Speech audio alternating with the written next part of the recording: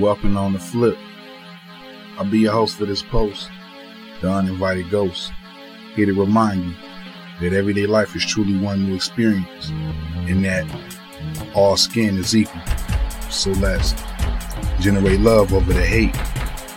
Today's topics: communication and distance. As a man, I believe in shooting straight from the hip. You know, either air your grievance or let go and let God. Everybody ain't for everybody, meaning everybody ain't gonna always see eye to eye. It's alright to agree to disagree. Just don't fake the funk and go with the flow. Communication is key. If I had a dime for every broad I ran into from my past that said, "You gon' laugh." Growing up, I used to have the biggest crush on you. It's like we known each other since preschool. And you telling me this shit off until our 40s? Come on now.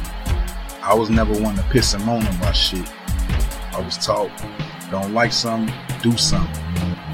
Love, like respect, is a two-way street. Gotta give it to get it. But be careful and make sure you don't overextend yourself. You shouldn't have to ask for love. It should be a given.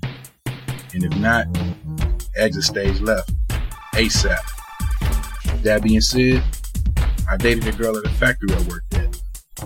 We were both line leaders, so we'd take turns training newcomers.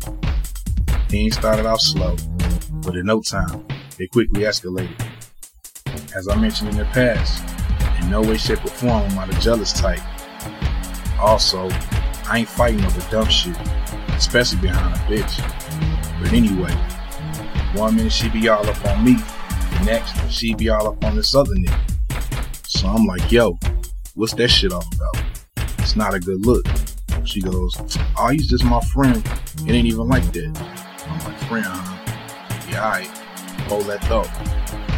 Shit blew over. And a couple of days later, this other line leader got all up in my face. Take a guess who got in their feelings. She goes, "Now who is this bitch? Why she all up in your face like that?" I'm like, "Really?" She goes, "Yeah, really. And don't throw that shit up in my face another day. That's different though." I'm like, "Oh, you go with that shit." Long story short, I dumped her. Not only did she end up getting fired a week later for stealing, but she got her ass whooped in the parking lot for messing with yet another nigga. I don't sweat the small shit. Like I said in the past, y'all outnumber us, so I ain't even tripping. I say all that to say, speak up or get shut down. Get right or get left. If we ain't the cream of the crop, we gotta stop. Never let somebody treat you like a second-class citizen. If I ain't your first priority, what we doing? Ain't finna spend my dime and waste my time. Shh, you got me fucked up. Everyday life is truly one new experience.